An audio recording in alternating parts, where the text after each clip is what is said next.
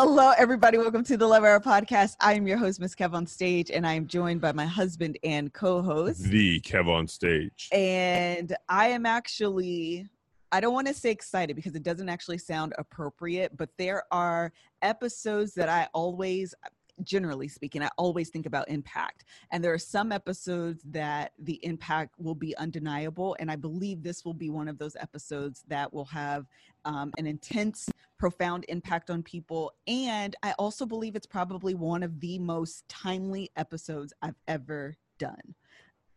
You are beautiful. Thank you. I'm like looking at her like, bro, that's you, Kev? And I'd be like, dang. Like, I was looking at you talk. I was like, I should holler at her. And I was like, I did holler at her. I achieved the goal of loving her. But like, you be beautiful, but sometimes I've been reminded in the moment. Really I was nice. like, man, you are a beautiful woman. And my butt was poking out of the top. And I was just like, man, that's God, bro. My butt is poking out of the top of my shirt. And I still got you. And we thank God for great. Because I didn't have to. He didn't have to do it. But anyway, I know that ain't the topic of this episode, but I was genuinely bomb blasted by your beauty. I don't know what that word is, but I said it. But we're going to allow it.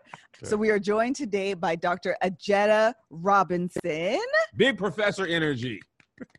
I am so happy and honored, I think is probably the best word, to have you on the episode, the podcast today with us. We are going to be discussing trauma. Because if there is one word to sum up the year in our Lord Savior 2020, that word would be trauma. Man. So before we kind of dive deep into it, I want to give Dr. Robinson the opportunity to, and listen, y'all know how I feel about titles, okay? I will give all the credit where the credit is due. And Dr. Robinson is a whole entire doctor. She's a professor, okay? You hear me? This is real. So I'm going to allow you the opportunity to introduce yourself and let us know who you are. Thank you so much for having me. It truly is my honor to be here with you all today. I'm a licensed clinical professional counselor in Maryland. I hail from St. Louis, Missouri. That's my hometown.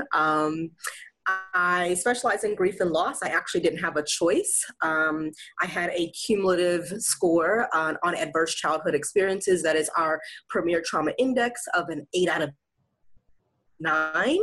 And so God called me to do this work. I'm very thankful to lead a team of 22 mostly all Black clinicians here in Bethesda, Maryland, and we serve primarily clients who have cumulative trauma. We specialize in life transitions, and so it really is about helping our clients figure out that regardless of where you start, it doesn't determine where you go. I am living proof of that. And so when I'm not seeing clients, I get to speak around grief and trauma, particularly around the cumulative losses and trauma experiences of urban African American youth and their families. And so I'm super excited to be here today. Y'all, what she just told y'all is put some respect on her name, okay? I am so excited for this conversation. Like I said, I believe it will be one of the most timely conversations that I've ever had on this podcast, given the season that we're in America. So what I first want to do is kind of break down 2020 into the 3 segments of trauma, grief, loss that we've experienced really as a collective. And I would say the first one would be the loss of Kobe Bryant. So Kobe tragically died in a helicopter crash on January 26th. I will never forget that day because we were actually doing what we're doing right now, which is filming the podcast. And my son literally texted my husband in the middle of the podcast, and it was like everything stopped. And I'll never forgive my son either. Yeah, like I didn't need that in my life. Everything stopped. And if I'm being honest, with all of the celebrity loss that I've experienced in my life, and I'm 36. So that's a lot of life to experience loss, especially celebrity loss. I've never felt so connected and impacted from a celebrity loss as I did with Kobe Bryant. And I'm not even like a basketball fan, a Lakers fan. Like, I'm not quite sure why it was so triggering, I guess, for me. Yeah. I guess maybe we can talk about like what is that experience of like this collective sense of loss, especially for a stranger. Like most of the world, we don't know Kobe Bryant. So to experience this kind of collective sense of grief and loss and pain, like what is that? Yeah, so for many, when it was a physical loss, right? He physically died, right? Like there's a physical loss of life. That's one component, but for many of us, it was this symbolic loss that we often don't talk about. We don't even know it kind of the intangible loss. Often they go ungrieved, they grow unacknowledged. Think about celebrities, and Kobe Bryant in particular it's the loss of the relationship, right? That symbolic loss of who he represented in our life. Whether we are basketball fans or not, we got to see his evolution. Person. He represented, I think, hope and a sense of magic and purpose that many of us hope to experience in our lifetime. He represented for many of us a dream fulfilled, right? He represented so many different things of overcoming and being. And we got to witness that, and I think in a very real way throughout his career as an athlete, but also who he was as a human being. And many of us can relate to having our name and our legacy assassinated, even if it's just our work, right? Even if it's just in an environment where we don't feel honored. And so many of us could relate to who he was.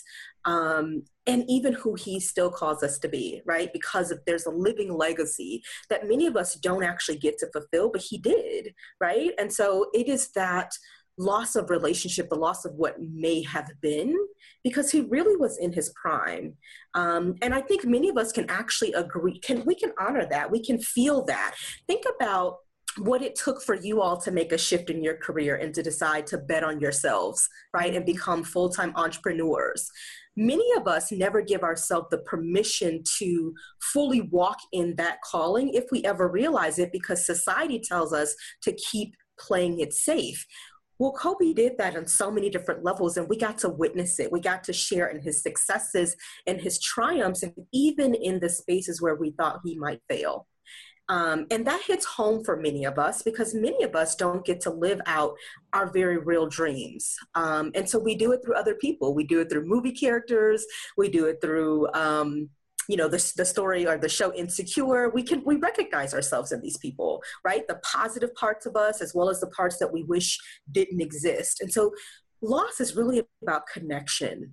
Whether it is we know them in our personal life or not, or just the identifying parts of them, right? Those characteristics or that hope. And so it doesn't have to be that physical, they were a part of your life, or you had a connection. You can remember where you were the first time you saw him play, probably, or the first time you had to listen to your husband, right? Rant about, right? All of those things, those are memories that we store in our mind, in our body, and we have events that really surround them, right? We have rituals around, watching March Madness and all these other things that surround our life, right? And so those are the things that we lose when someone like Kobe dies. And those are the symbolic losses that many of us are feeling the compounded effect of right now because of everything that's happening in our society, in our world, that we rarely ever get to really name, and that we really have space and time to actually grieve. And so it makes perfect sense that we would grieve someone like that. Our celebrities, our public figures, even the folks in our life that we didn't get to have a relationship with, we grieve that too. That was a lot. It is. I was literally like running through my mind. Kobe, Melissa and I talked about it. Kobe was the first player that his whole career happened in our time, like Melissa and I's time. Yes. Like I was in middle school when he got drafted. I remember hating Kobe, the player, for sports hate. Like he was never on a team I like. I was in North Carolina at the time. He got drafted to the Hornets and then traded to the Lakers. So I was like, you should have been a Hornet. I would have loved you. And then, but I literally watched the air balls and the fro and the three-peat with the Lakers, and then Kobe and Shaq beef, and then, you know, Shaq went on to win another ring, and and Shaq was rubbing it in his face, and then Kobe got number 4, the first one without Shaq, and then he got number 5, and then I was like, it's kind of dumb. Like, Kobe's really amazing. Like, you know what I mean? Like, you know, and then he did Dear Basketball, and then he came to my office at All Def, the old office, and I was a child. I was like, Kobe's here. I love him. I'm sorry. It was sports hate, which is, I say things about you, but if I ever saw you in life, I admire you. No, it's not like, it's not like I really don't like you. And then it felt like the second act of his life, which was just beginning, right, was cut short. And the thing that I feel like, even, and this is, I think I can connect it to like George Floyd and literally every other Black person that has died. The thing that made it worse, it was another violent death, right? It's like another, you know, it wasn't gun violence, but it was a violent death. And then I remember my son texted me, Kobe died in a car or a helicopter crash. And then me, and Josh were here, and we just immediately went to our phones. And then the news dropped that his daughter might have been in there. And then I was just like, his daughter is the same age as our oldest son. He was doing the equivalent of Melissa and I taking one of our sons to either robotics or soccer.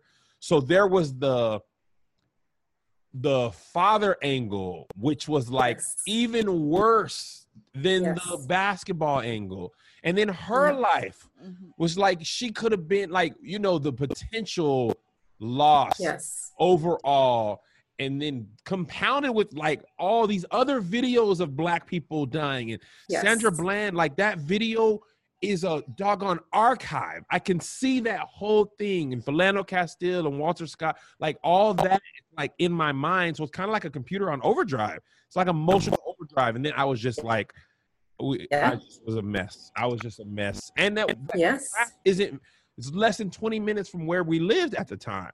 You know, so Melissa had something, and she drove by. She ended up driving by it like within a week or something. And I was going to one of my son's soccer games, and I needed to go out that way. And just seeing the mountains, I was, I mean, I'm welling up with emotion right now. Me too. I was like, I felt the back of my tears like, hey guys, it's go time. And I'm like, not today, guys. It's a lot. I have one of the things that you said when you were talking about the symbolic loss of what was, it kind of leads us into COVID. So that's another loss of 2020. So all of us had these hopes and dreams associated with what would be the year 2020, the year of vision. And I mean, I've literally done kind of like this plan, not this plan, but like outline of what 2020 was. So January 26th, he died. February 24th was his memorial service. And by March 7th, we were in COVID. So it was. Yes, that cumulative. On top of trauma. Absolutely. And so, I mean, a lot of people know my story with what happened with 2020, where we lost the house, and I was supposed to do my very first conference in quite literally 30 days from tomorrow. I'm supposed to host my conference, and that's completely gone. And so we're dealing again with this, what was 2020 supposed to be, and we're not able to manifest those things. So can you talk to us about symbolic trauma? But before we do that, I just want to take a really quick break so we can all kind of catch our breath before we go into the symbolic trauma of 2020. Listen up, fellas, because today we have a new Manscaped product alert. Manscaped just released the new Weed Whacker nose and ear hair trimmer. Take a look in the mirror, and I guarantee you'll see hair sticking out of those holes. It's time to keep your ear and nose hair looking as nice as your clean-shaven pubes. Manscaped forever changing the grooming game with their Weed Whacker. Listen, my dad, Ear Hair McGee. For Father's Day, I'm finna get this for him and be like, Pops, it's because I love you. You be needing a taper on your ear and your nose. Taper the nose and the ears. And then taper your balls, but not with this exact thing. The premium Manscaped Weed Whacker uses a 9,000 RPM motor power, 360-degree rotary dual blade system. The intelligently contoured design enhances the trimming experience, and it's waterproof, which makes for easy operation and cleaning. Look, fellas, 79% of our partners polled admit that long nose hair is a major turnoff. It is. It's time to upgrade your Manscaped routine with the Weed Whacker. Get 20% off plus free shipping with the code LOVEHOUR. LOVEHOUR. At manscaped.com. Thank you, Manscaped, for keeping our pubes trimmed and our hair in our holes looking nice. Once again, get 20% off with free shipping with the code LOVEHOUR. Love Hour. At manscaped.com. That's 20% off with free shipping at manscaped.com. Use the code LOVEHOUR. Love Hour. What are you waiting for? Go whack your weeds. All right, Dr. Robinson, you can lead us into the symbolic trauma that's happened and occurred in 2020. Absolutely. So we've all experienced a symbolic loss. I mean, outside of the physical loss, right, that we've just talked about with Kobe Bryant and the numerous others, right? But COVID really stopped us in our tracks in the ways that we have not experienced in our lifetime, right? And for many of us, the symbolic losses have been just the loss of our routine. For some of us, loss of physical safety. As someone that is in the healthcare field, I'm used to treating clients who aren't well, that aren't okay, even in a hospital setting, but usually I'm not worried about my own safety. So loss of the, just the ability to keep myself safe, right? We are all experiencing that. Some of us have lost our income. Lost the dreams and plans that we had for ourselves during this time period. There's so many. Our kids that have lost the milestones that they were looking forward to, their senior year, or their identities as athletes, as people separate from their parents even. All of those are symbolic losses. And then we have, on top of that, the emotional and psychological losses that just come with being, even before kind of the recent losses of George Floyd and Breonna Taylor, we also had the psychological loss and emotional loss of being minorities in this country who were disproportionately impacted and dying at higher rates as a result of COVID, right? Yes. And so that's another loss of feeling safe within our healthcare systems, feeling safe in society in general, and the ways in which the intersections of our identities compound the traumatic experiences that we have. All of that has been coming to roost. What makes COVID in this situation unique, because we've always endured, right? We've always had these things that we just navigate as a part of our life. But the thing that COVID has brought to us is a pause that for some of us has been a way that we've been able to lean in and really discover who we are and have room to be creative. But for many of us, it's paused our coping mechanisms. Most of us, particularly those people like me who are trauma survivors and trauma disruptors, we use hyperproductivity as a trauma response that's really effective, right? What you talking about, Doc? What you said? I done perked up. Yeah, because I doggone get on these flights 3 or 4 times, and you don't ever have to deal with stuff because you just ripping and running and moving. It's like, bro, I can't rip and run and move like I'm used to. You cannot. And so all of those things that we're able to push to our subconscious, your body's like, oh, you have a minute. Here you go, right? It doesn't understand that we're quarantined, or the things that we normally do to cope, such as our friends and, happy hour or just barbecues or alcohol. Alcohol, yeah. Catch LA. Me and Listen, we got stuff to talk about, man. Forget it. Let's go eat this Branzino and get a couple St. Germains in our belly. Then we forget about everything else. You can distract yourself. Well, all of those things are COVID's like, nope, they're going to show up. And so we're feeling it in our bodies. It's a full body experience. There's no domain that is unaffected, which makes us more at risk for, illnesses and other things. But it's like no other time. We've never had this amount of time, right? And trying to parent and work in the midst of the pandemic, and all of that cumulative trauma, unresolved grief is showing right up at our doorstep. And so we're having to deal with those things as well, right? And so all of these things kind of snowball if we don't find a way to actually deal with them, to face and confront them in a very different way. Man, because our resources aren't available. Right. I was in therapy prior to this for one thing. I got to deal with my stuff, my real dad, Man, COVID stuff happened. I was like, man, I need to talk to you. We might have to go to bi-weekly. I need to talk to you on Monday and Friday. I can't be waiting all the way to Friday every week. I got to talk to you now. Girl, did you see what happened to George Floyd? And this and the houses, you know what I'm saying? So it was like, like a doggone 7-layer cake of trauma. It was like you got the years of stuff, bottom layer. Then you got Kobe. Then you got COVID. Yep. Then you got George Floyd. Then you got the house. But none of the other stuff is going away. It's just building. I got a skyscraper of grief in my life. This thing is built into the foundation, and it's higher than the Sears Tower. Yes. Yeah, and those are our personal ones and the ones that we experience collectively as a society. We haven't even talked about the race-based trauma that creates an additional layer of grief. We could be here all day talking about that, but it's showing right up. It's the thing that, again, we're feeling the activation in our body, right? And so I hear folks talking about I know they're up. I know they're dysregulated because they're on Facebook with me at 3 o'clock in the morning, right? And I know it's 4 o'clock for them or whatever time it is, because our body keeps the score. That's it's a book, one, but it's a real thing. It's a physiological response to trauma. And so oftentimes, well before it enters conscious thought, your body's aware of it. And so you feel it in your joints, your GI, so you have stomach issues, you have headaches, you name it, the body is keeping track of those things. And if we don't do something with it, it just gets mapped, right? And it activates our fight or flight response.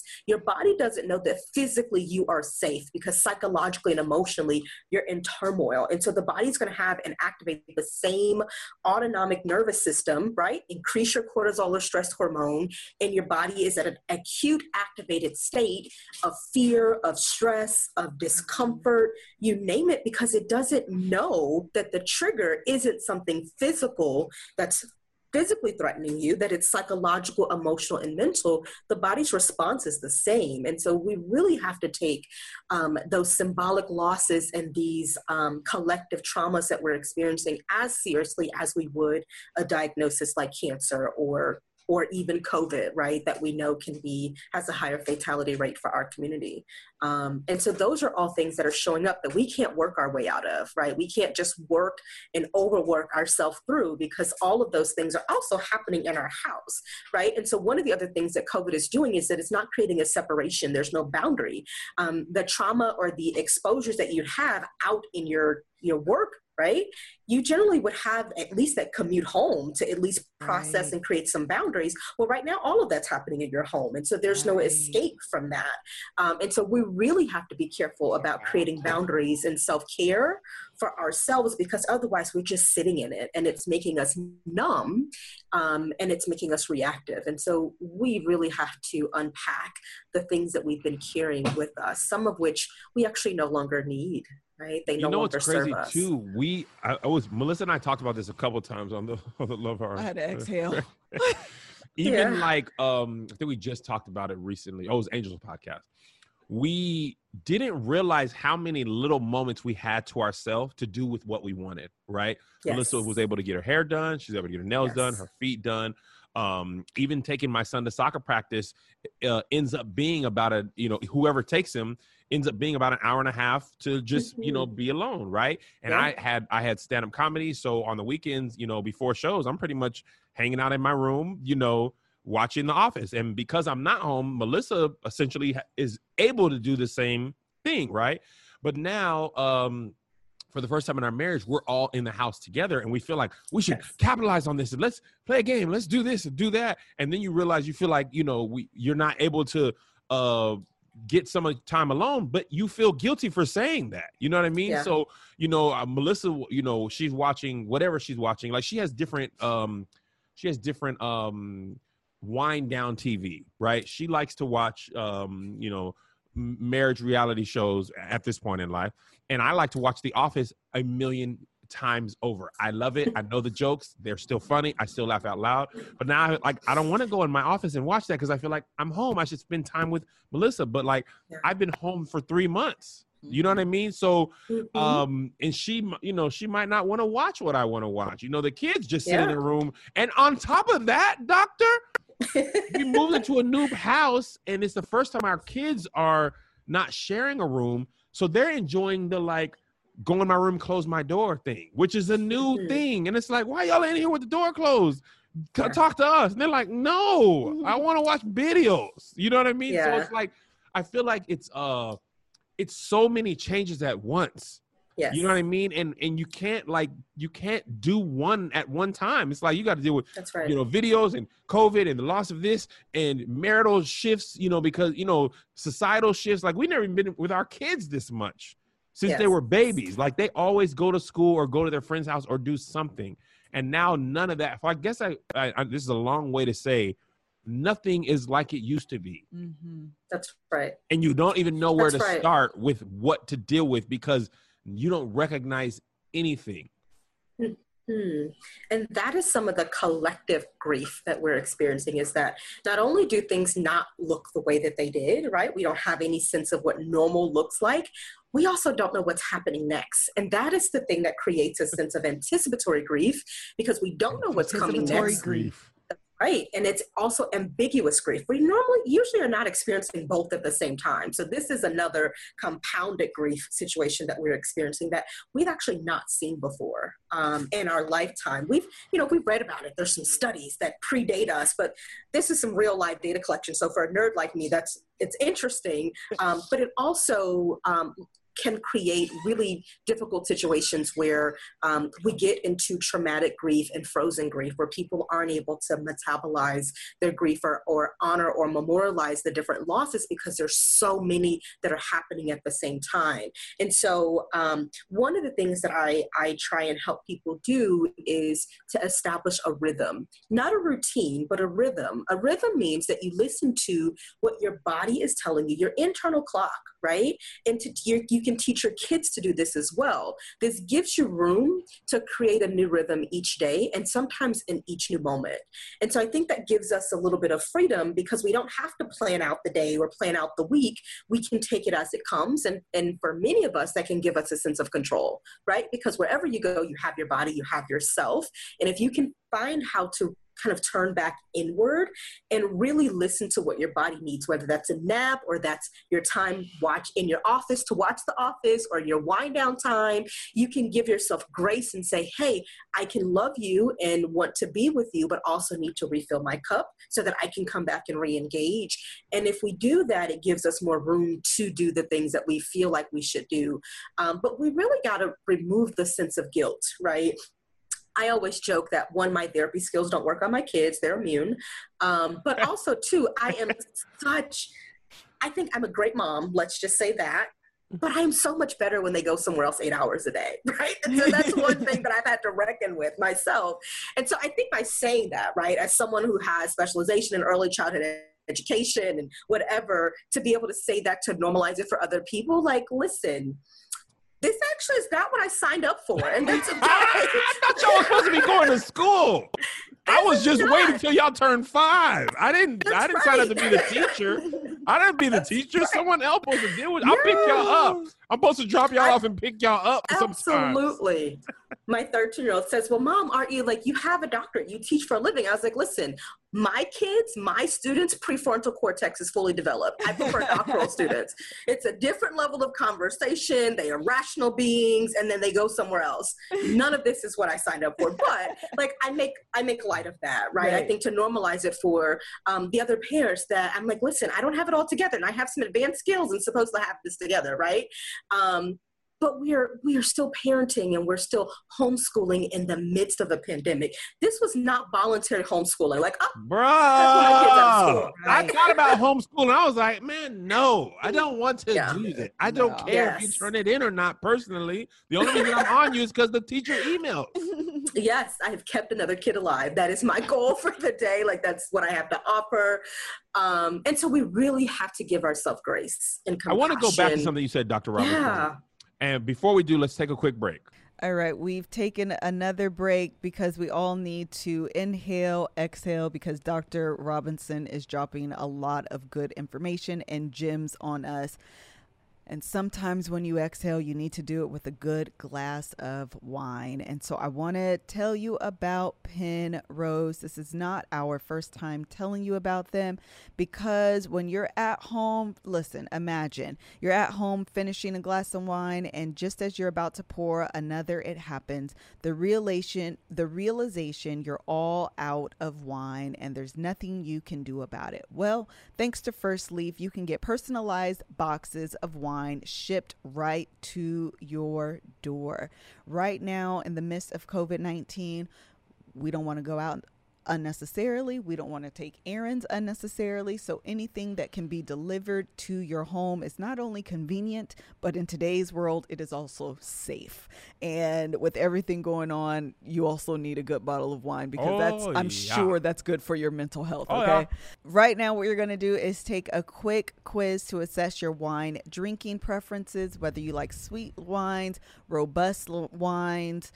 Joshua likes a cab. Actually, Joshua's the person that got me on cabs, if we're being honest. But the only way you're able to do this is to take the assessment, figure out what you like, and then a First Leaf expert will pick 6 bottles of wine, ship them to you based on your answers. First Leaf uses your ratings and feedback to refine your future shipments, so you're getting bottles that you like, you enjoy, and that you will drink down to the very last sip. First Leaf has 100% perfect satisfaction guarantee. So if you receive a bottle you aren't into, First Leaf will cover the cost. Sounds like a pretty good deal. Sign up today to get 6 bottles of wine for only $29.95 plus free shipping. Just go to tryfirstleaf.com/love. Love. That's 6 bottles of wine for only $29.95 at tryfirstleaf.com/love. Love. Okay, we're back. So Melissa and I this Sunday, right? And this was not planned. We get up, right? More restaurants have opened in LA. So I go on Postmates. I'm like, I'm not cooking breakfast. Well, I never do, but I'm not even pouring cereal in. And we found this place that had good chicken and waffles, right? So I order, you know how I do, Dr. Robinson. I'm like, let me buy a couple things just in case I don't like one of the things. I don't want to be hungry. When I tell you this thing was hitting, right? So we eating chicken and waffles. These waffles are lit. So then Melissa's like, what you finna do? I was like, nothing. So we sit down, turn on Netflix, watch a whole bunch of stuff, fall asleep, order Postmates again. We built a entertainment console. Our son came and helped us. We didn't even vlog it. He in his drawers, I'm in my drawers. Melissa's the only one with clothes on. And then we watched the movie. I mean, it was amazing, right?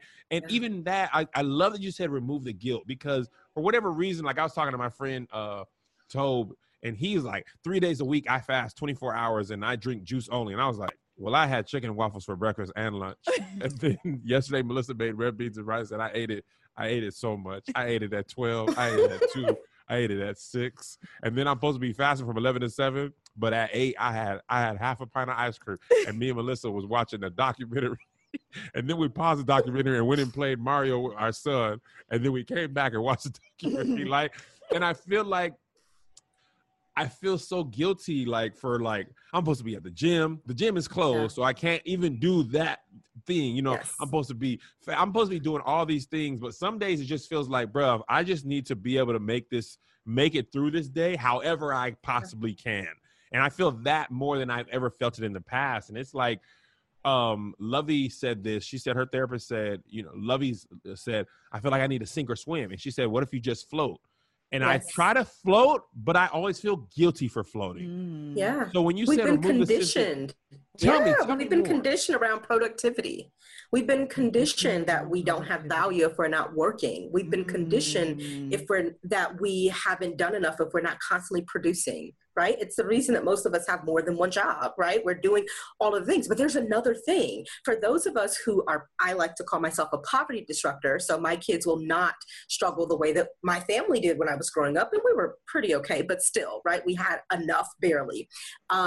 We work really hard to not have to be in that position again. But there's a little bit of a fear unconsciously that if we don't continue to produce at the same rate that we did when we were in survival, we actually never give ourselves to thrive, right? Or to recognize that we have made it to a very different place where that same survival work ethic is actually no longer required. But Dr. Robinson, you can't drop this many gym sentence after sentence. Now I can't process it. It's a lot. It's too, give me a second, Doc.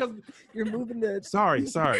Go back and just run that back a little slower, right? Because you are talking to me, Kevin, and Melissa too. Me too. We both came from poverty, and Joshy Gons.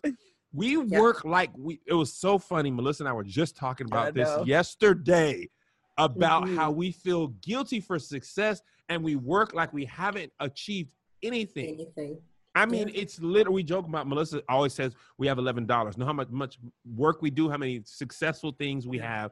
We work like we are going to go back and be on them poor Army bases, eating free lunch, free or reduced lunch again. And that is so far from the truth, but it never feels like that. It doesn't feel like it. It feels like it's always around the corner. Yeah.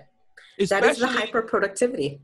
I'm going to tell you, for us, what's worse is our big income generators were gone. So that's almost like a confirmation of, see, this is, look what could happen. Now you got to go even harder on YouTube because touring and live events can go away. And I'm like, I'm never going to be able to. And now we can't even take vacation. I can't get a massage. He be texting me, see you soon. You're lying. You can't see me soon. I've had tissue right here for 3 months. Melissa can't do it. She has arthritis.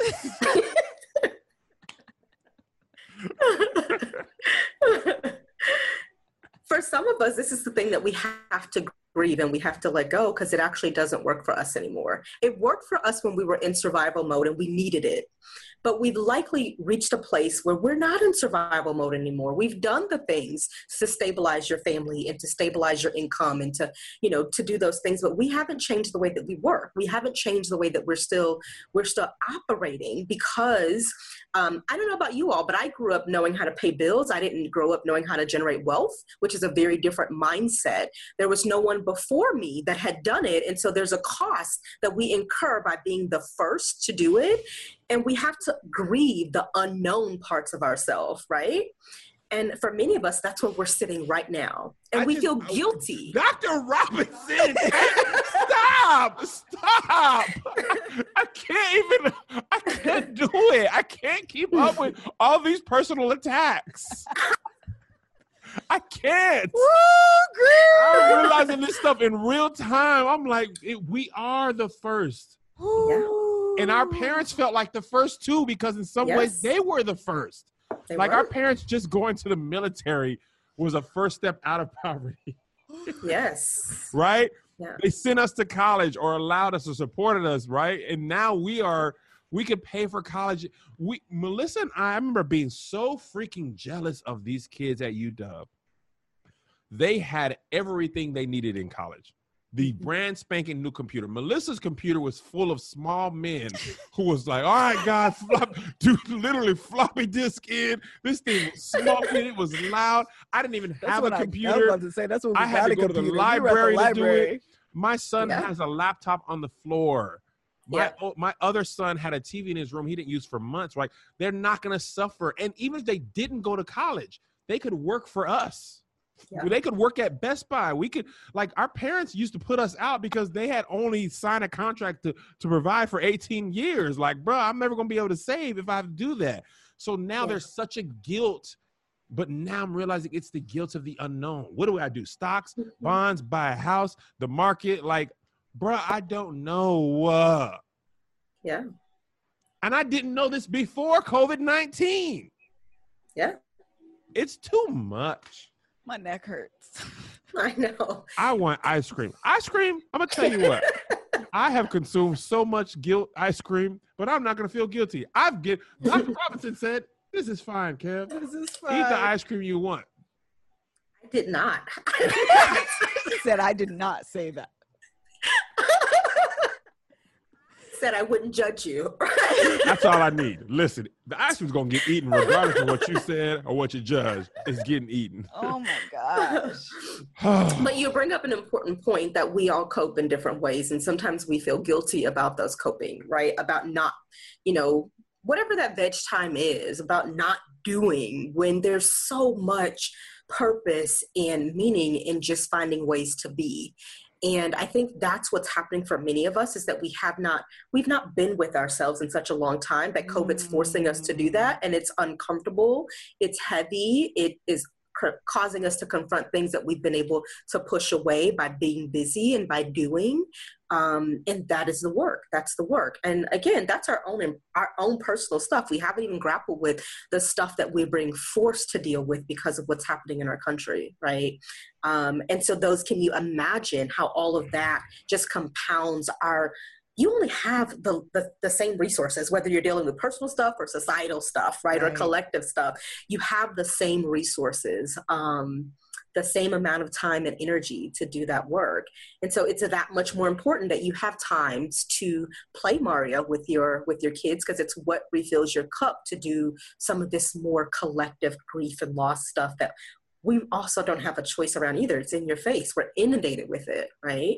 And so I think it's important that we give ourselves permission to be more often on purpose, not because we're sick and shut in, but because it's what we need, and to not evaluate whether or not it was purposeful. It is productive in that it's necessary, right? It's necessary for you. Dr. Robinson, this has been so good, and we're not done. I'm done. I'm done with this. I'm telling you, I feel so much better. This is why I love this podcast as a part of it, but as a listener of it. There's so much freedom and relief from at least understanding what you've been thinking. And you are helping me understand what I've been thinking, why I feel bad about stuff, why I feel guilty, why I feel like right now, I'm like, I have not put up a video today, a good side-by-side new video. All I did is repurpose something from my stories while I'm making the second podcast of the day. In between the time for the third podcast, there's no rush to do that, but I will not let my mind rest until I've done that. And there's really no reason. And I know that. I've talked about this with my therapist, and I listen to her, but then I'd be like, but nah, though. You know what I mean? Because I feel like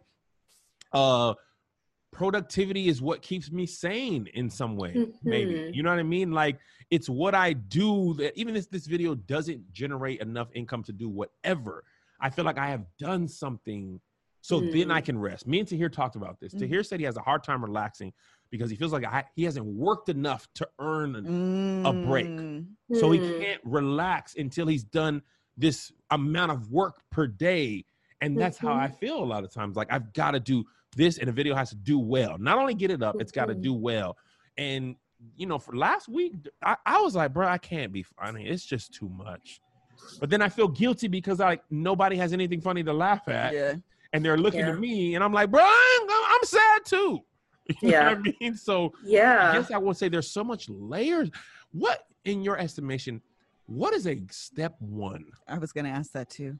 I would be interested, as you were talking, I was wondering, and I am a therapist. I am not your therapist. I have to say that, right? Legally have to say that. I was wondering where you learned that. What? That you have to do these things before you can rest. I'm going to tell you. I'm going to tell you. This is what I told my therapist. This is where I learned it. When I was young, right? When I was 15, 16, I asked my parents for extra stuff. Jordans, FUBU, Sega Genesis, all this. They never could get it, right?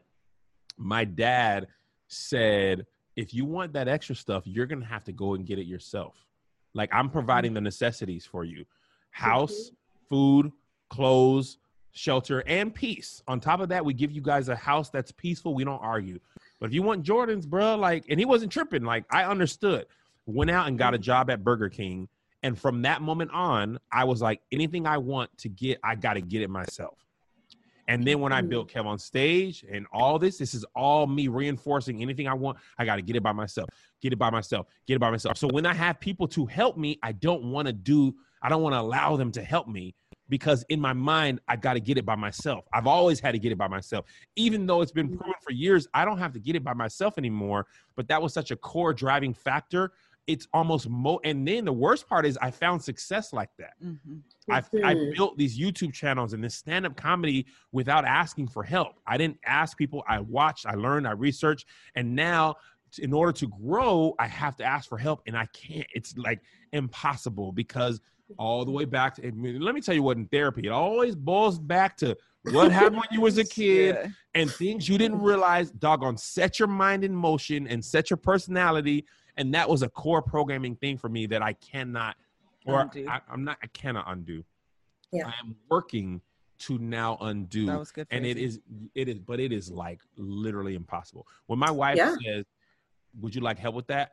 What I hear is, if you say yes, you're not a man, you should not need your wife's help. You should be able to do it by yourself. Don't put that on her. Let her do what she got to do. Or you can do this without, like, only ask for help if you are drowning. Right? That's how I'm wired. And now when I ask her for help, she helps me, and then I feel like, it could be done by now. I would have did it fast. I would have did it. I would have done right. I would have, you know what I'm saying? Like, and the thing is, she's just as fast as me, or faster, or has better ideas. In my mind, though, I have so many warped thoughts that I have to do. And before I hear your answer, let's take a quick break.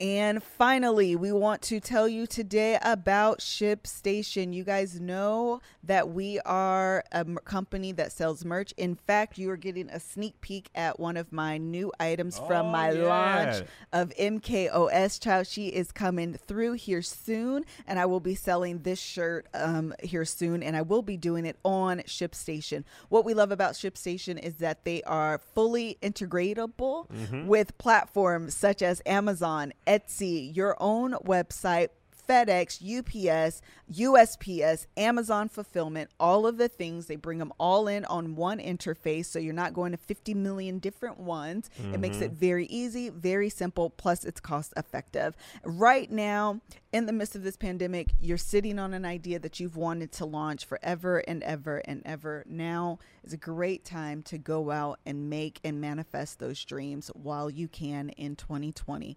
Why not? So right now, the Love Hour listeners can try ShipStation for free for 60 days when you use our offer code LOVE. Make sure your business is ready to meet the demands of delivery culture. Get started at ShipStation.com. You're going to click the microphone at the top of the homepage, type LOVE. That's ShipStation.com. Then enter offer code LOVE. ShipStation.com. Make ship happen. So like I was saying, what's the first step?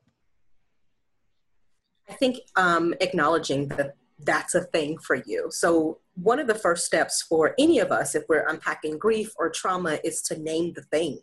Name the thing that we know we need to either unlearn or relearn. Some of it is to relearn how to be compassionate to ourselves. Some of us is to unlearn this notion that we have to do it by ourselves. And I always ask, like, is that actually a part of who you are, or is that who you learned you had to be? And if it's who you learned you had to be, does it still work for you? Because I'm hearing that it may not, right? And so we may decide that it worked for you for this part of your journey, but, you know, God sent you a helpmate, right? And so perhaps he's given you everything that you need so that you don't actually have to do it by yourself. I'm gonna hold you right, Chief. I didn't sign up for all this. I listen. You invited her in. Now you want to push her out. Listen. You know what? I'm a little tired for today. If you could just go, I don't need this sort of help because you're talking too good and it's too much. And doing your self-work is even more exhausting than anything. You know how hard it is to unlearn something you've been doing for, at this point, 20 years. I've been doing this for 20 years and now I have to change. Like, it's almost second nature, Dr. Robinson. I know it is. If it doesn't work for us, we get to pivot. We don't have to throw away everything, but we just want to tweak the things that don't actually work, right? That don't work for us anymore. We can still honor that they work for us for a very long time, but to be able to lean fully into what you're being called to do, there's some things we can't take on that leg of the journey with us. They actually hold us back, right? And so it's an invitation to look at the way that you are functioning or that you have been functioning and decide, is that the way I want to continue? If not, what do I want to do differently? And that is work, right? I think the beautiful thing is that we usually don't have to do that work alone. right? I think that's the piece around, this collective grief and trauma, is that there's collective piece implies community. And so who are the folks in your community that love you, that you trust, that see you, right? That hear you when you're quiet. Those are the folks that will go on this journey with you. They'll companion with you. And so they'll also hold you accountable to who you're communicating you want to be in your own life. You know what's crazy? I know I'm talking a lot. No, today. it's okay. What I realize in life, there's so many things that you think are supposed to be this way forever, and they are not, nor were they ever meant to be. Friendships, relationships, approaches, jobs, addresses, points of view, they were for a time. Sure. And they're not for, the Bible says to everything there is a season and a time under the sun, right? What you have to, it's hard to acknowledge that, hey man, like even if you grow up like your parents had to work a lot, so you got to take care of your brothers and sisters, right? And you become this like, caretaker, and then your brothers and sisters work. Oh my God, it just clicked. Tell us. What I'm struggling with my children is the change in role. Yeah. It's when they are little, they can do nothing without you, and they admire you. Yeah. They want to spend so much time with you. As they grow, if you're raising them right, you are raising them to be independent. Free thinkers, not wanting to do everything. But then when they actually do it, you're like, oh, so you don't want me? You don't want to watch movies, they say? You don't want to do nothing with me? You don't want to do, and then eventually they grow up and leave, and you're mourning that relationship when they were dependent on you. And now you're not used to doing it, but your children aren't even designed to be raised by you forever. Sure. You're designed to raise them for a season, but each of those, even raising them for a season, is different. From infant to toddler to elementary school, middle school, high school, like, and I'm realizing with my kids, because I'm like, this kid, his voice is changing. He don't want to hang no more. And he's not like angry or nothing. He's just like, bro, I don't want to do nothing with y'all. And I went through that with my parents. Like, I just want to hang out with my friends or be in my room. And I'm mourning, and that's really what 2020 is in so many ways, mourning the loss of what I thought it was going to be, or what it could have been. 2020. Right? Yes. And on top of that, not knowing what it's going to be. The thing about winter, it sucks because it's cold. Like if you live in Chicago, but you know that it's going to last for a time, and then it's going to be spring. Yeah, right. But this climate, we don't know how long it's going to last, and we don't know when spring is coming. Right. So this is just a daggone Game of Thrones winter is coming, and we don't even know how long it's gonna be. And each month has been progressively worse than the month prior. Yeah. And that is at the very root of trauma. Trauma is it's a very basic level, a loss of safety. And there's safety in things that are predictable when we know what to expect, that loss of control. Also, the thing that kind of, that helps us, even when we're facing things that are traumatic or uncomfortable, is usually there's an end in sight. And that, I think, is what compounds this, is because we don't know what's going to happen next, and we don't know when it's going to be over. And so most of us, when we know we're enduring something, like when we're working and we have to work 2 jobs and, have the kids and all of that, we know that the semester break is coming, or the end of the semester is coming, so we can rally all of our resources, right, to navigate the next 4 weeks, because we know that's what we have to do, and then we get a break. Well, this thing, we have no idea. And so we are just staying in a prolonged activated state with no end in sight. And so your body's like, all right, we're just going to gear up, right? We're just going to gear up. You know what sucks, Dr. Robinson? We were terrified of COVID for 2 months. And then racism was like, y'all forgot about me, huh? We finna remind you about this. So we had a protest during a pandemic, but nothing about the pandemic really changed. But it was like, okay, pandemic is an existential threat. Racism feels like an even more direct threat right now than the pandemic. And even if not for me, for other people, but it didn't go away. Right. The statistics actually spike and stuff, but it just faded from the news cycle because we were like, bro, we have to go out and say something about George Floyd and Breonna Taylor and all these other people. And that's what I feel like it is to be Black. Yeah. Like white people, y'all can just worry about the pandemic. Like I saw this video today and it's been playing in my head. This white redneck dude, I was telling Melissa about it. He was like, y'all want to defund the police? Well, guess what? You got a whole bunch of rednecks and we got real guns and real bullets, and defund the police for a month and we'll show y'all. And I was like, bro, you're supposed to be scaring me. it was just two people that wanted to kill me before. If we defund the police, now it's just one. Like, you don't think I feel like that could have happened already with the police? The thing is, you can call the police. They'll help you. They'll also hurt me. Right. There's a black bar owner somewhere in the South. Somebody robbed him. He called the police. They punched him. Right. Like, sir, the suspect. I want to feel protected too. You know what I'm saying? So, and I don't even know how I feel about defunding police, but I know how I feel about calling them. Right. I know I don't feel comfortable calling them.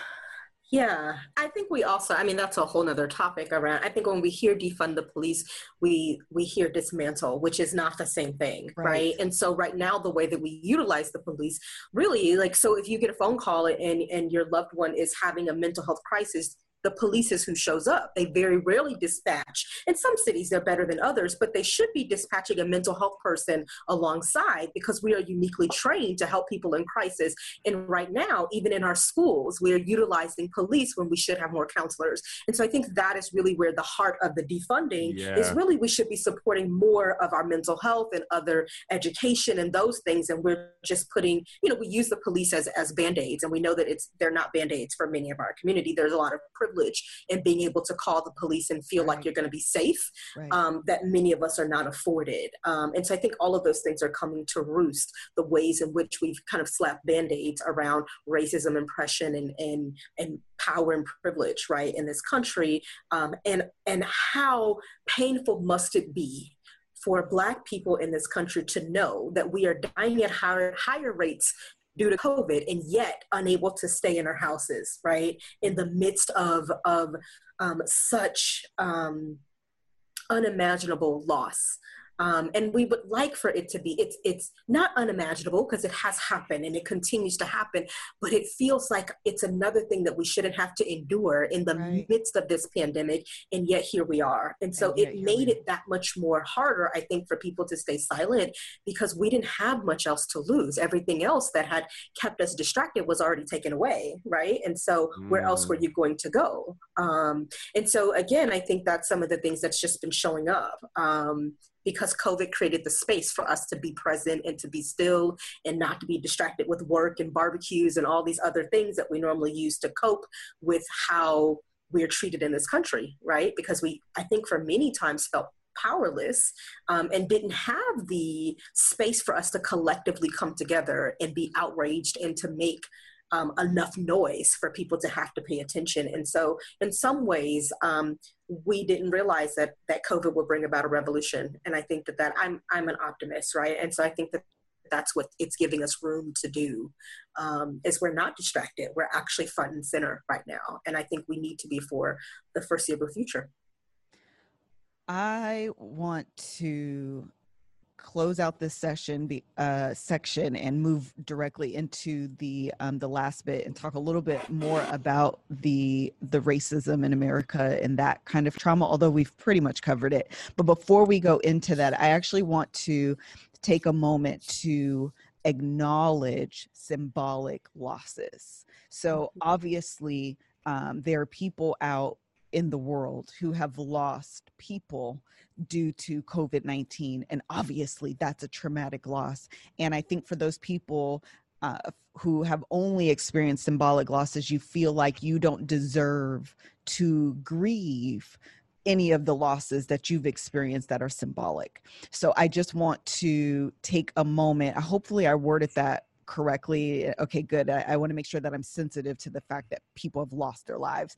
But I just want to take a moment to acknowledge those people. So if your child was graduating high school and you didn't get to attend their ceremony, it's okay for you to grieve that. And I'm getting so emotional thinking about it. If you, why am I getting emotional? If you had don't touch her. Don't touch me, but help me get it out. If you had a significant birthday this year and you had plans to go on a trip and you didn't have an opportunity to celebrate in the way that you wanted to, it's okay to grieve that loss, that symbolic loss. If you were scheduled to graduate college and you went through medical school or whatever, 4 years, 6 years of hardship, and blood, sweat, and tears to earn that diploma, and you didn't get an opportunity to walk across that stage. We acknowledge that symbolic loss. If you had a wedding, thank you, stage crew. You're This waiting year, for that sex. if Celibate, and you were like, man, I'm getting sex on June thank you 18th. for lightening this. Pushing it back to June even 19th. And I can't wait another day. June 18th been the day. Yes. I can't imagine me and Melissa supposed to get married in 2004. That's like, oh man, you got to wait a year. A year! I've been on hard for 6 months. I can't wait a year. I can't wait an hour. Don't push the wedding back a second. He made it light. I needed the levity. But if you had a wedding that you were planning and you don't have an opportunity to walk down the aisle in your wedding dress, we acknowledge that symbolic loss. If you are a senior and you were looking forward to your Cinderella moment as going to prom, Dang, and you as you're mentioning, don't, this is literally everything you could have. You don't get that and opportunity. Zoom doesn't make everything no. the same. Hey, do it on Zoom. Do it on Zoom. I want to do it on Zoom. Okay? I was supposed to go to England and watch a Manchester United thing for my birthday. That's what I hope Melissa was planning. I can't even go get English breakfast tea right now. Yeah. I can't. I bought a jersey. It ain't the same. You know what I was going to do for her birthday? I can't tell you. It was going to blow her mind. Can't do it. Yeah. I want to see you doing too much. And just, I mean, all of them, I'm not going to be able to hit on all of them, but one thing that people just mentioned, which I actually think is really important, if you are pregnant and COVID-19 is preventing your husband from entering the rooms with you due to safety concerns, we acknowledge that loss. Yes. If you had a birthing plan in place that was really important to you and that's something you can no longer do due to COVID-19, we acknowledge that loss. If you are pregnant and you are fearful of bringing your child into this world that looks the way that it does, we acknowledge that loss. If your wife was said, we can try butt stuff, and then she said, never mind, because COVID, we acknowledge that loss. The point that I want to make is that the losses of 2020, even the symbolic losses of 2020, it is okay to feel sad about those losses. It is okay to grieve those symbolic losses.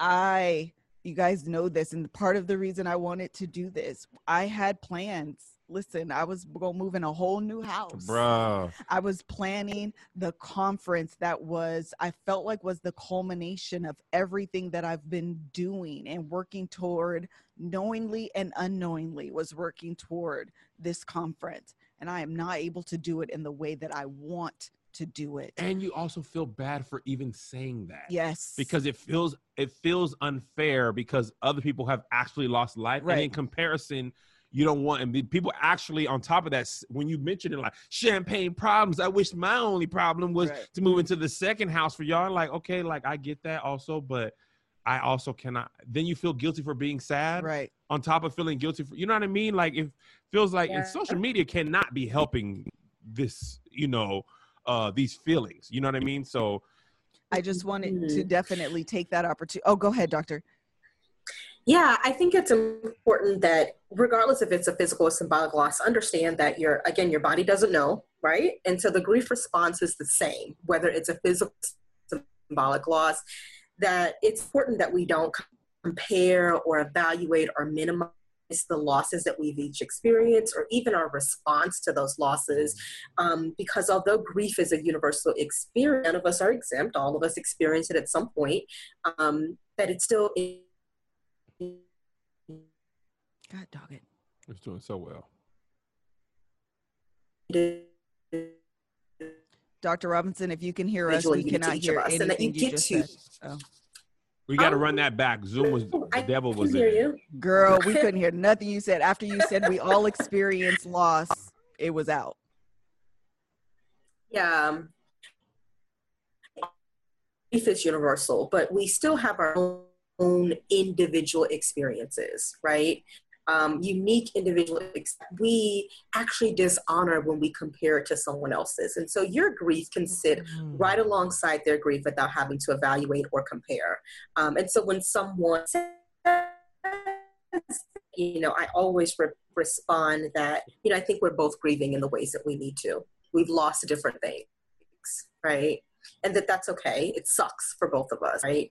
I think grief amplifies. So it amplifies the gaps in relationships. It amplifies income instability. It amplifies family dynamics. It amplifies things that were already perhaps not what we desired. And in some cases, it amplifies the things that were already working for us.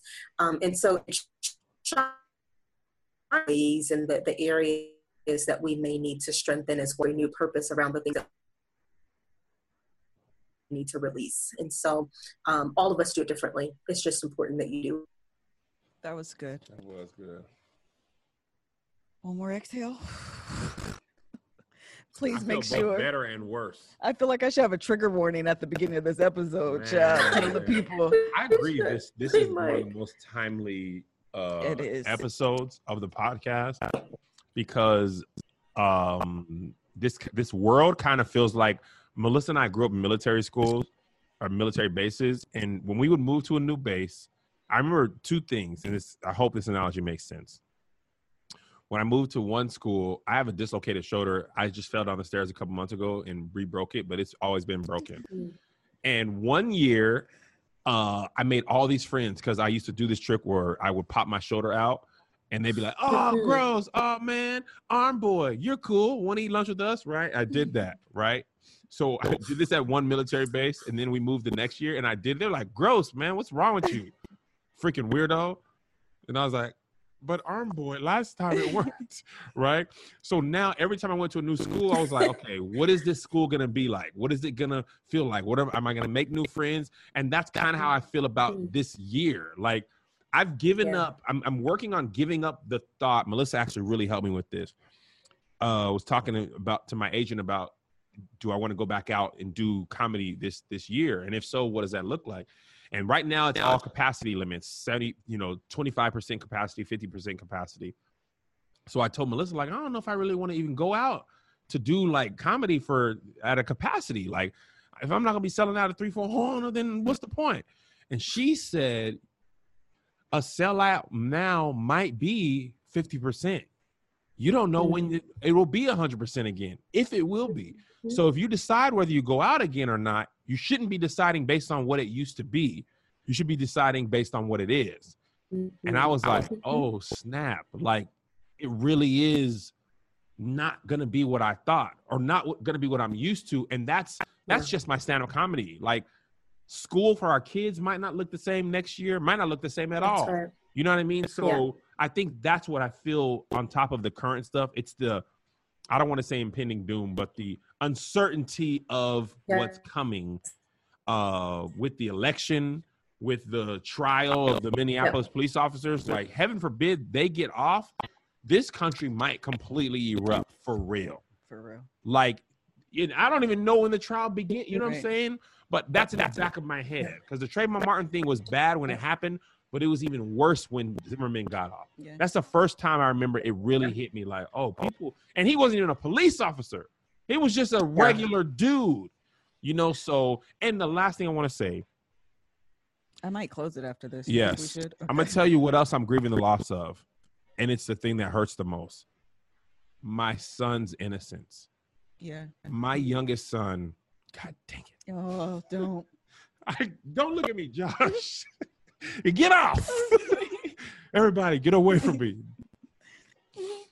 We've been having to talk to my son and both of my sons about this. And because my oldest son is older, or I don't know, he's taking it seemingly in stride. My youngest son, when we have to tell him stuff, he gets it, right? He understands what we're saying, but he doesn't understand. It's not he doesn't understand because he's young. He's at a heart level. At a heart level, you are taught you do good, good things happen. You do bad, bad things happen. And we're explaining to him that sometimes because you're Black, bad things happen regardless of what you do. And in his mind, he cannot make that. He's like, the police hurt you sometimes even if you're doing what they say, you're not taught that.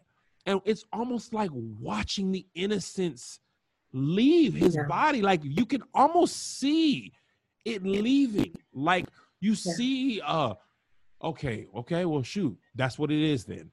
Like, okay, dang. Like every time we have to talk to him about racism in America, and, you know, from the hoodie talk we had, like we had to talk to our kids about sex a couple of times. We got to talk to them about racism all the time. Like whether you have a baby or not, you're probably not going to die. If you don't understand how the world sees you, it can be fatal. And the thing is, you're literally talking to a child about you can't wear a hoodie and have a toy gun in the yard because you might die for real. Right. Yes. And he's like, man, what? For having a toy gun? You know what I'm saying? Like, and I feel guilty for having to talk to him about it. And it hurts to have to talk to him about it. But I realize if I don't talk to him about it, he might be a casualty of ignorance because he can't afford to not know. Right. You can't afford to not know. These people might call the police on you. They might run up on you like you got a gun. And here's how you got to act, even if you didn't do anything wrong. To an 11-year-old. And we've been talking to them about that since they were 8, 7. And now it's just more prevalent. And this kid just wants to watch videos on Fortnite and play Fortnite, right? You got to explain to him why we're going to a protest in the middle of a pandemic. My oldest is like, man, y'all doing what? Protest? Yeah. Bro, we have to. We have to. And I feel like that, I mean, I cried the other night. My oldest son held me and he wasn't crying. I know. He was so strong. Yeah. I was a mess. And he got a deep voice. I'm like, this is some freaky role reversal. I went into his room later. He was like, hey, man, I almost cried too. I had to be there for you. I'm like, be there for me? I'm the man. But, man, I cried in his arms like un baby. I was crying hard because I don't want to do that, but I have no choice. I can't afford to not let them know how the world sees, because you have to react in a split second. You got to defuse the police potentially. You got to put them at ease, right? And that was the hardest thing. And I think this is one of the reasons why you reached out to her and then the other person, because that weighs on us, the parents, as well. Like, you want them to be silly and play games. You don't want them to, you know, think about Chuck E. Cheese, not police brutality. You don't know the amount of ice cream that's going to be consumed because of this. I'm sorry? Carrie. Say it one more time. It's a different weight and wounding that we carry. Can you hear me? Weight and wounding that we carry, yes. It's a wounding that we carry as Black people and as parents of Black children. We don't have the luxury of delaying the conversation because you're right. It is their life and their safety that we're talking about. But we have to grieve that. We have to grieve that. It's a heavy, heavy burden to carry that we shouldn't have to, that our kids shouldn't have to endure. And that is one essence of the race-based trauma we experience that is cumulative, that's intergenerational, that I really hope that the thing that gives me hope is that those exposures, right, are intergenerational, but the coping is as well. And so, although your older son was, you know, showing up for you, that's great modeling. That's what you're, you know, us therapists would say, it's great modeling for you to be able to show him that it's okay to not be okay, especially, and that he can be safe to not be okay at home, right? Because there are ways that even we can't keep them safe in this larger world, but the best that we can to make sure that they just come home every day. And that's tough. That's really heavy. And the thing is, you feel like as parents, your children's life should be easier. I didn't feel this race heaviness as a child like that. You know what I mean? Like, I'm sure it was happening, but because we didn't have cell phones and internet, it wasn't being broadcast. And now you're seeing how the media can portray narrative and all that stuff. But because of internet sharing and social media, a lot of times I'm seeing the video before the media or the police have created this narrative, right? So we were willfully ignorant of what was happening. I know this didn't just start happening, right? But we were kids. It was like, am I going to get bit by a dog? Right. What happens if I don't get home by 7? My kids are like, if I have a hoodie on, I might get shot. And they're like, man, what? Yeah. You know what I mean? It just feels unfair.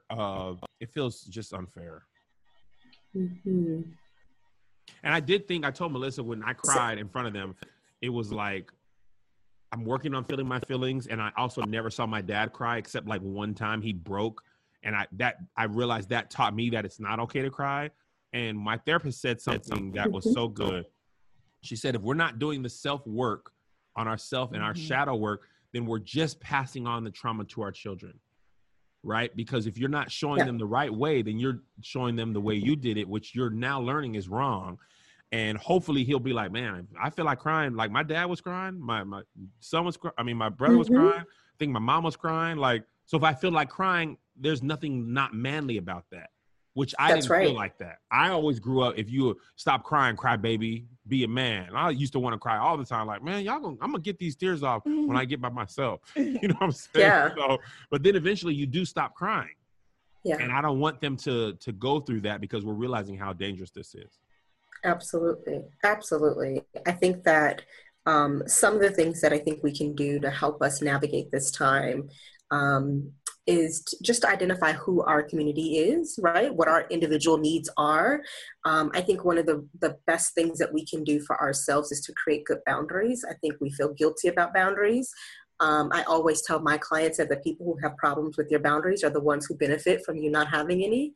And that's really important in this time frame because we're home. People think we're accessible, but emotionally and physically and psychologically, we may not have the capacity to hold space for others because we're just trying to reset our cup. We're not even refilling it. We're just trying to reset it, right? To keep it from being completely empty. And so give yourself permission to do that, but also to name the thing, right? Name the thing. And it could be multiple. And we don't have to tackle all of them at once, right? Most of us are being able to. I also want to kind of mention one thing. Melissa, you sent this in one of the questions. I want to give us permission to not feel that we're not dishonoring this place that we're sitting in, right? In our world, because we find moments of joy. We find moments of gratitude. That grief and joy and trauma, they have to sit right alongside one another. They do. And it doesn't make what we lost any less impactful or important. It means that we are still human and we need the joy so that we don't lose ourselves in the loss. There's so many things, and the people in our life remind us of the good that still exists, the calm and the peace and the hope. And so it's okay to still feel gratitude, to still feel joy. Some of us are thriving in the midst of this pandemic, maybe not as a race or we still are feeling wounded in that way, but our businesses are thriving. And that's okay too. That's okay too. That was really good. I actually forgot I asked that question. But part of the reason why is because I was talking about being grateful that, you know, I'm able to be in the house that I'm in, even though it wasn't the one, but trying to reconcile the idea of gratefulness with this true sense of like loss I was struggling with. And so hearing you say and giving us the permission for those two things to coexist is really freeing. And it allows something that it's so complex, feelings. They're so complex and like layered. And so you kind of feel like it has to be all or nothing. And it's okay for things to just kind of from one minute to the next, everything is just fluid and that's okay. That's why I like Inside Out. It is. All of our feelings are just, they're different color balls. They're just all there. They're That's not right. happy. They're all not there. Pure happiness, pure joy, pure sadness. There's a little joy in sadness, a little sadness in joy. That's right. All right, enough of this. I can't. I'm done with you, Dr. Robinson. And I mean that in the most respectful, you're a very helpful way. I've had it. With that said, I feel like, again, this week's episode was... Oh, it was so necessary. So necessary. So necessary. So necessary. It's heavy, but next week will be a lot lighter. The guest will be talking about full body orgasm. I'm sorry, full body oral sex, full body oral sex. And what that means is that you should be receiving and getting oral sex as a full body experience. And if you have never orgasmed while performing oral sex, you are doing it wrong. That is something I have not. Okay. I have not put that. Nobody has said that. No, like that's her tagline. So we'll be back to a lighter topic. I thought she was talking about sucking knees. Like, yeah, suck my knee. No. Yeah. Woo, knee sucking. Which I Back know on my knee now. Which I know we need, but I also felt like we needed this healing that's taking place right now. But the fact of the matter is our sex lives are being affected by this trauma as well, one way or another. Last thing I want to say, Dr. Robinson, the doggone COVID has literally changed everything. Like in marriage, in school, in joy, and that's most people I don't think are prepared. Like when Melissa got pregnant, we knew our lives were changed, but we have seen what that looks like because our friends have babies. We were, you know what I'm saying? Mm-hmm. Like this is a thing that we hadn't seen. I think that's a realization I needed is like, this was a thing that we were not prepared for. And it took us a minute to even understand what was happening. And then we didn't grow up in therapy. So we don't know, like we're learning all this in real time, I think is the best way of putting it. But I don't want you to go down this path again. So I don't want to give you no openings for you to get into my life again. My feelings is closed. So, full body orgasms next week on the Laura Love Hour. You should be sucking and coming at the same time. I don't know which one's supposed to happen first, but find out next week. Butt stuff. So what we're going to do is close out this episode to let you guys know that we have made the pivot and the Love Hour Conference is coming to you on a digital platform. We need to shoot that today. Okay, but you interrupted my Sorry, because we forgot last time. The Love Hour Conference is coming to you on a digital platform. It will take place July 10th and 11th. For all of the speakers that were previously on the lineup will be speaking to you as well. I'm really excited that they agreed, and the topics again will cover everything from singles to married life. You can pick your track, sign up for your sessions. It's going to be an amazing time. Sign up is open right now at thelovehour.com for only $30. $30. That's it. You get replay ability and all of the things. So I'm really excited about that. I know that you guys enjoyed this episode today. Please, if you would, go and follow Dr. Ajita Robinson on social media. Can you please give us I think it's just your name, but you can give them your Instagram. Absolutely. On Instagram, I'm Dr. Ajita Robinson. On Facebook, I'm Dr. Ajita. On all of the other channels. Perfect.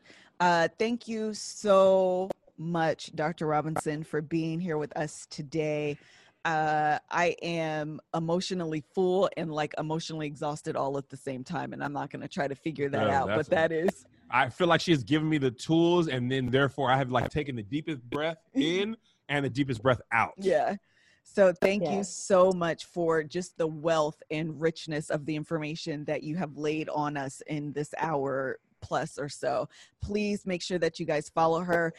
Last thing is Dr. Robinson does have a book coming out, right? I do have a book coming out. It's called The Gift of Grief. And so helping navigate everyday losses.